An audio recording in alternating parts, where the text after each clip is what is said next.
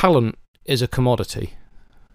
Music is a product, and ultimately you are in the service industry. You're not in the arts industry, you're in the service industry and you're providing a service. Music is very much an industry, and however you may feel about this and capitalism and all of that stuff, you've got to be a business person to succeed, whether your metric is money or the number of streams or the number of people at your gigs or even how much you sell in merch.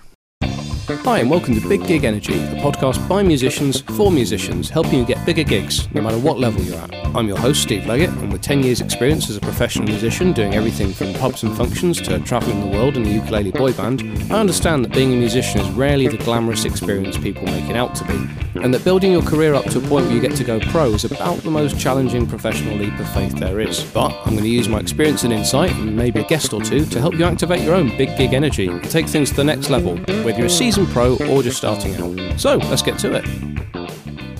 Well, hi, and welcome to episode 2 of Big Gig Energy. In this episode, I'll be introducing some key concepts that will be explored in depth as the series progresses. Big Gig Energy is, of course, a concept I've thrown together as an overall goal that all musicians can and probably should aspire to, just to help them get the best from their careers and their time on and off stage. In order to help you attain it, I've developed a method that breaks down everything from building and monetizing your fan base to getting the best from every single gig. I'm going to give you a bit of an overview of how your band can fit into the music industry as a whole and exactly which aspects of business you need to be thinking about as a musician or as a band leader. It breaks down into just a few steps, but once you look at these separate factors individually, it's actually quite easy to divvy them out amongst the band and start getting some results. So the concepts that we'll look at in this episode break down as follows: the relationships with the people that booked and hired you and the audience, the product, the advertising, finances, strategy and or goals, momentum, and how to apply all of this.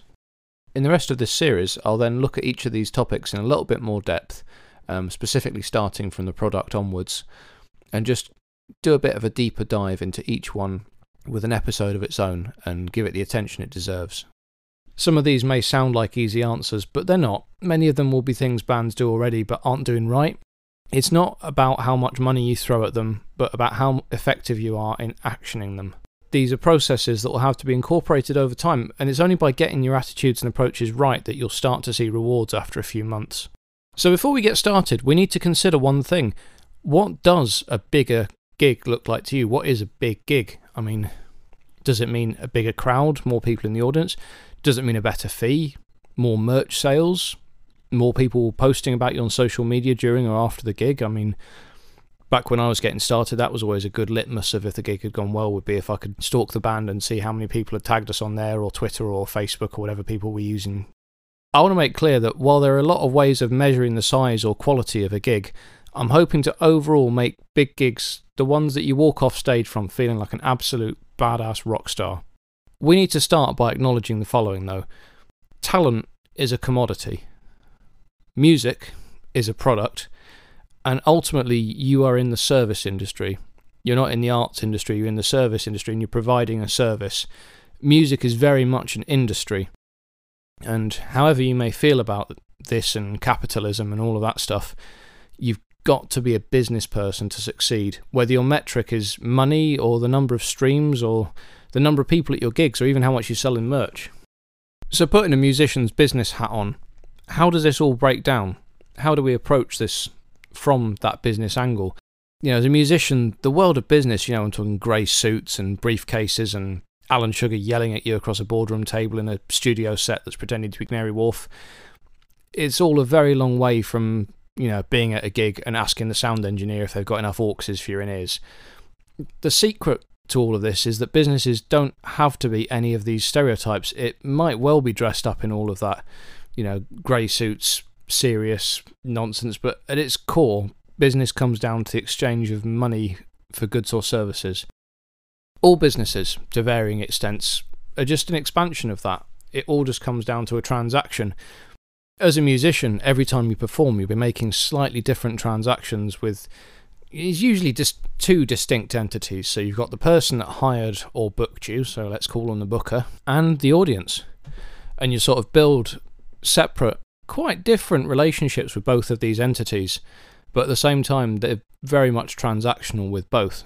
So for sake of argument, let's say you're in a pub band and you've been hired to do a pub gig, and obviously these principles will apply regardless of where you're playing, who you're playing with, all these things, whether you're on your own or with a band.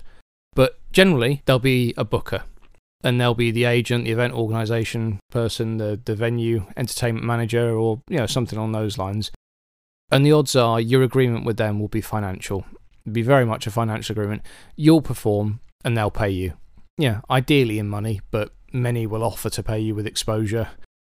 You can't pay your heating bill or your rent with exposure, but I'll be honest, there are times when it's not necessarily a bad thing to walk away from a gig with your petrol money, if you're lucky, and that's it. But if it leads to better things, if you can be sure there's a good enough chance of it leading to better things, it can be worth it. I mean, my band got Festival once because a guy saw us busking, so you can't always judge who's going to be at certain gigs. So anyway, regardless, they're going to offer you something in exchange for your performance.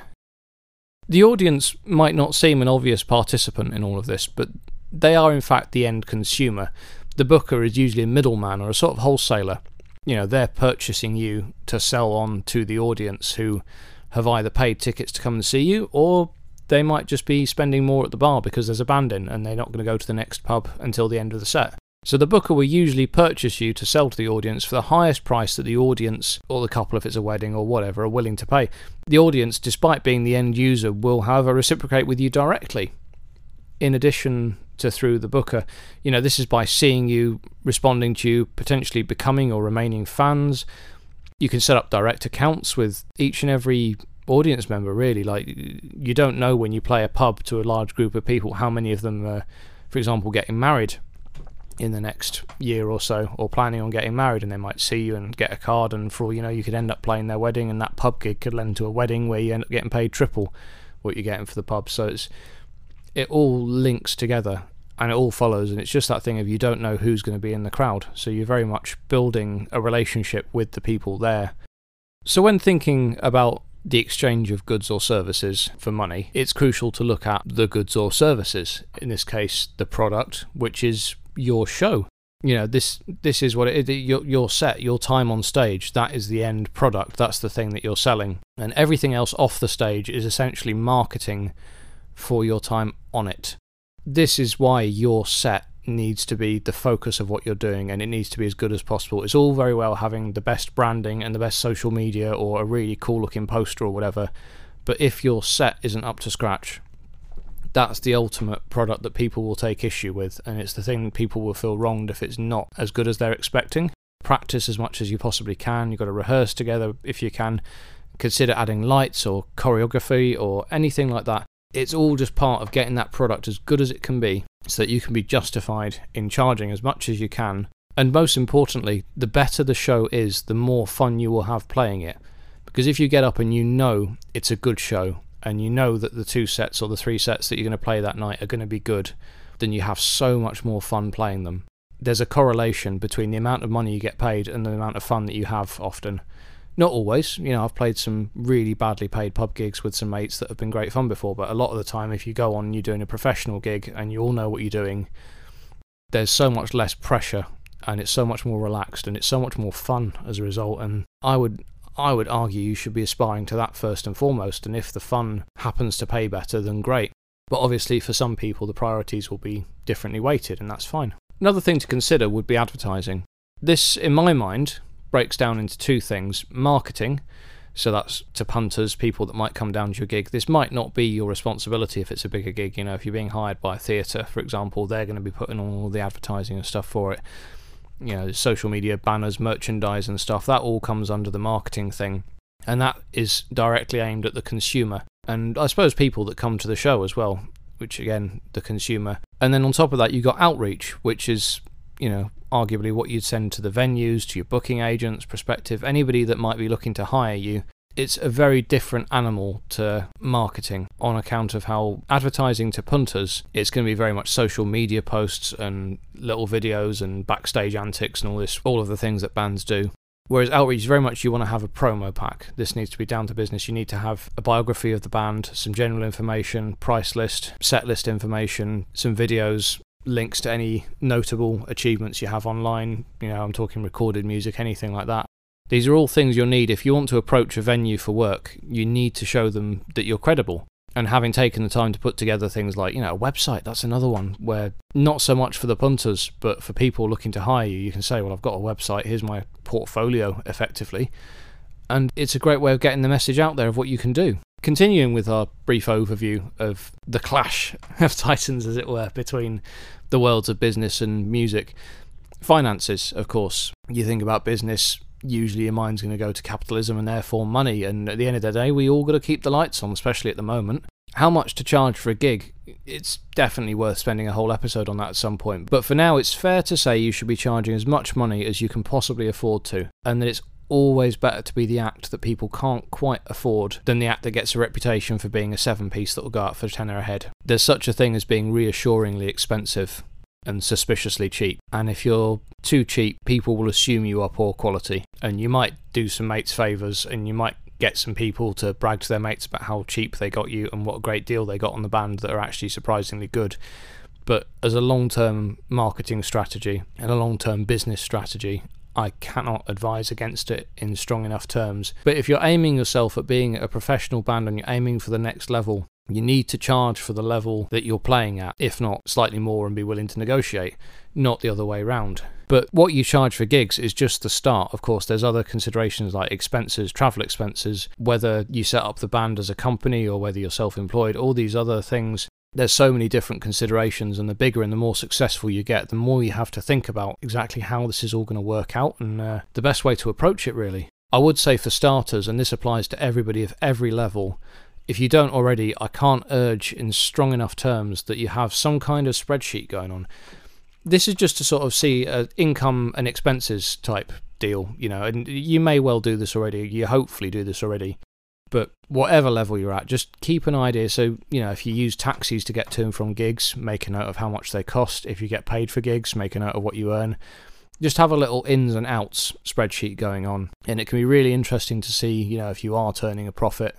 If so, how much? And then obviously, if your end goal is to go professional, it's a great way of assessing whether you're ready to or not, because if you can see the last 6 months you've actually made enough profit to live off of, then you could potentially quit that day job. You might be a bit skint comparatively, but if you want to leave it and you want to go full-time as a musician and you want to focus more of your time on that and hopefully get bigger gigs and move up the food chain, as it were, then that's a great way of checking if you're ready to do that.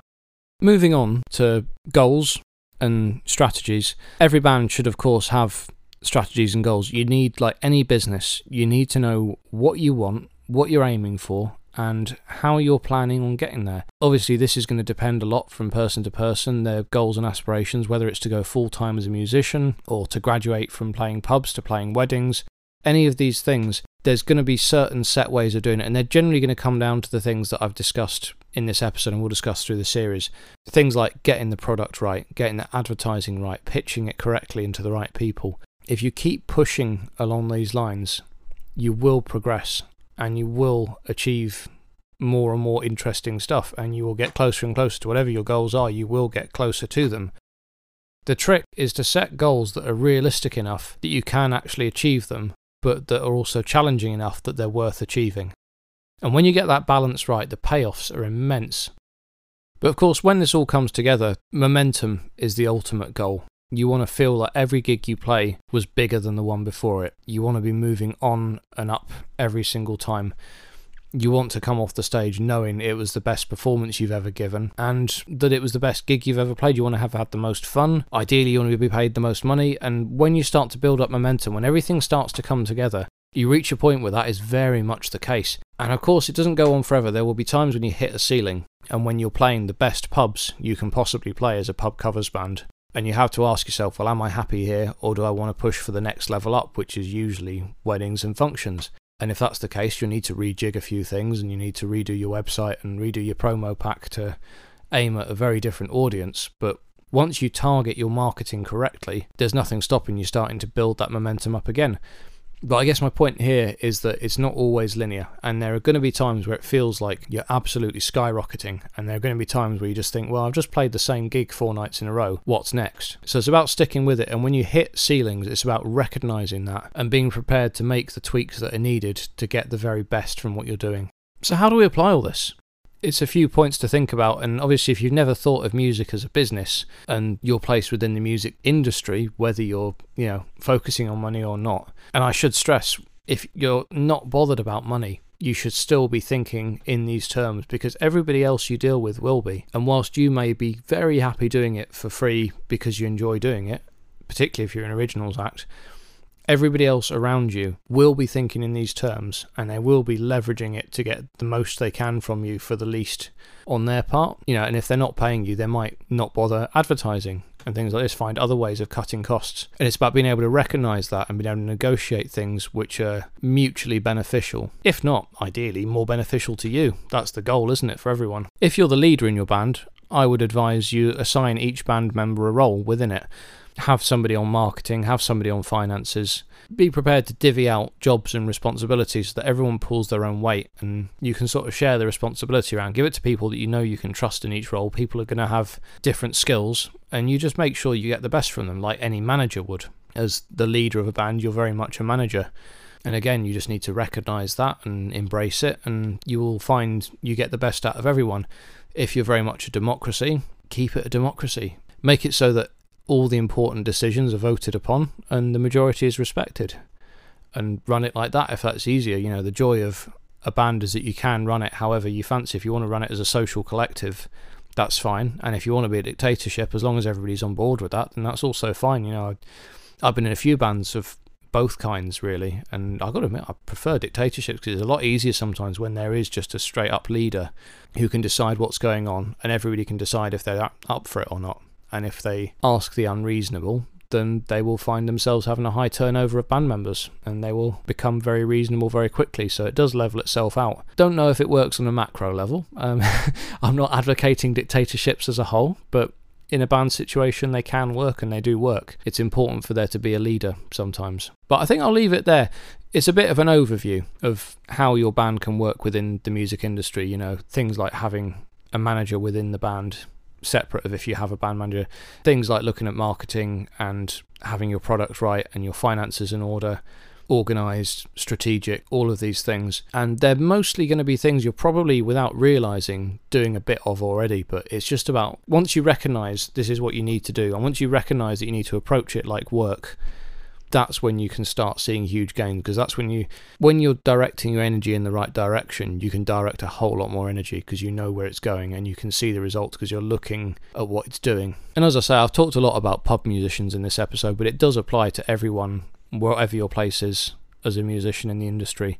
You don't have to go full Bezos, just see the industry for what it is, no matter which part of it you inhabit. So just to recap, the key concepts we've looked at is the relationship you have with your booker and your audience, the product, the advertising, finances, strategy and goals, momentum, and how to apply all of that. Next time, we're going to focus on getting the product right, so we're going to really zoom in on the whole product side of it. I've touched on it, but there's so much that can be said about it, and I'm really looking forward to getting in some depth on exactly how to get the very best out of your band and yourself and your shows every time. So I'll see you then. Thanks for listening to this episode of the Big Gig Energy podcast. This is the bit where I'm obliged to fish for engagement and stuff, so you can find me on Instagram as Big Gig Energy, that's BIGGIGENERGY, or you can get in touch via email at biggigenergy@gmail.com. I'll link anything relevant in the show notes below, but otherwise, if you've had any thoughts on this episode or would be interested in some one-to-one coaching for yourself and or your band, feel free to get in touch. Otherwise, do all the usual social media stuff, I guess, and let's keep the discussion going. Many thanks as ever to all my supporters and collaborators, and as always, best of luck with your next big gig.